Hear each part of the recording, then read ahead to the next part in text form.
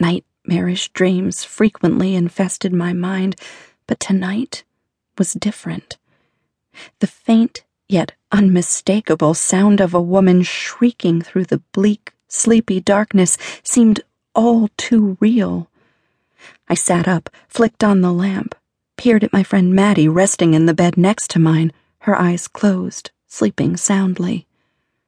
"Did you hear something?" I whispered. No response.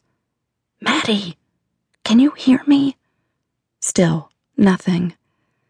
A smidgen of white foam protruded from one of her ears, and I remembered Maddie was a light sleeper. She always traveled with earplugs. I scooted off my bed and onto hers, lifted the foam from one of her ears, tried again. Maddie slid her eye mask to the side, opened one eye halfway, adjusted to the light. "What? Where? What's going on? I thought I heard a woman scream just now. Did you hear anything? You sure the woman wasn't you? You do that sometimes, you know." "It wasn't me. It sounded like it came from the room next door. I'm going to check it out." Maddie raised a brow. "Did you ever think it might be a couple enjoying some, time together? Some alone time?" "Trust me, it wasn't that kind of scream." Maddie stretched one arm into the air, yawned. "If you say so." "I'll be right back," I said. Her eyes slid closed again, and she mumbled, "Good luck." I slipped into the hallway, sprinted in the direction of the sound. I knocked on the door to the room next to ours, waited. Nothing. I jiggled the door handle. Locked. Seemed right, considering most hotel room doors locked automatically. A key card projected from a rectangular slot above the door latch. Odd. Like it had been left there by someone too boozed up to remember to remove it once the door opened.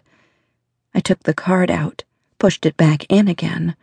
A light no bigger than a sliver of rice flashed red, then green. I tried the handle again. Success. I tiptoed inside. Tried not to make myself known on the off chance Maddie was right and I'd interrupted some kind of vigorous mating ritual. At the end of a long hallway, I bobbed my head around the corner. The pale light shining through the oversized window provided a glimpse into what money could buy if you had the money to throw away. The penthouse was exquisite. About twice the size of ours, and we'd splurged on 800 square feet. I saw no one at first, heard nothing. Maybe it had all been a realistic figment of my imagination. Maybe they'd gone to sleep. I considered what might happen if I got caught sneaking around someone else's room. How would I explain myself? Who would believe me? The faintest noise echoed from the far end of the suite. Someone groaning. There wasn't anything pleasurable or sexual about it.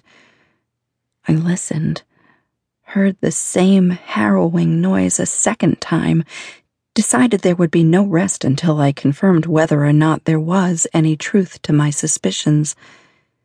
I passed through the living room to the bedroom, unprepared for what I was about to see. A man was slumped on the floor, his back propped against the side of the bed. His cell phone hung from his limp hand. Blood stained his face, masking me from getting a good look at him.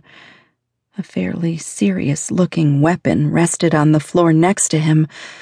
I pressed 2 fingers to the side of his neck. No pulse. And he wasn't breathing.